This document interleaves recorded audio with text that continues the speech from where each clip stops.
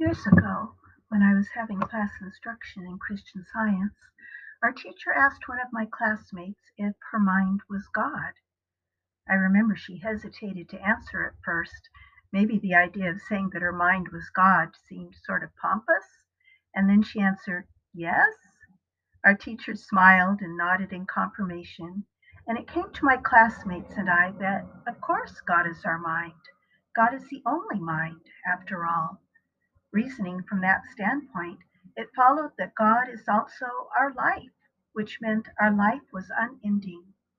God is also our love, which meant we were never outside of love's reach. God is also our truth, which meant truth isn't something we have to acquire.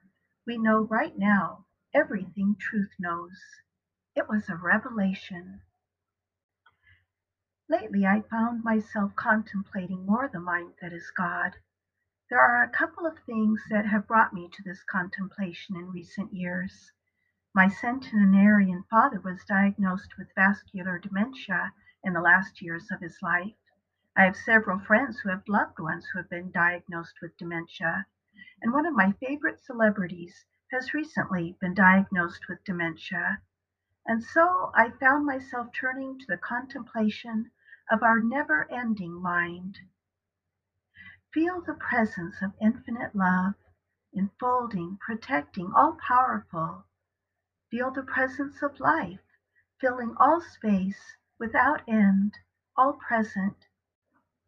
Feel the presence of infinite mind, guiding and governing, all knowing. God is the one mind, eternal, infinite, never ending, filling all space, always and forever.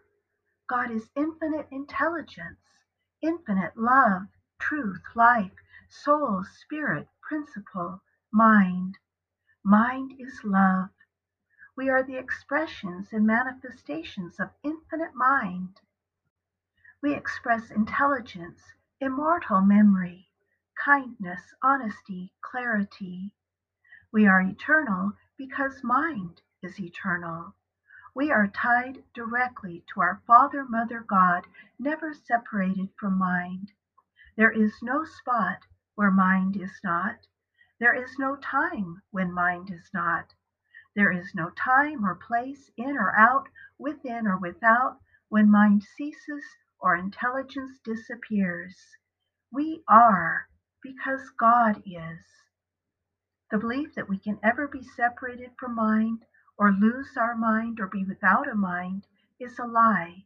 For God is our mind, always and forever. The belief that God's children can ever suffer from dementia or insanity is a lie. For all we can be is what God made us to be, what God is herself. Nothing has the power to usurp mind's government of her own creation, for mind is the only power and presence.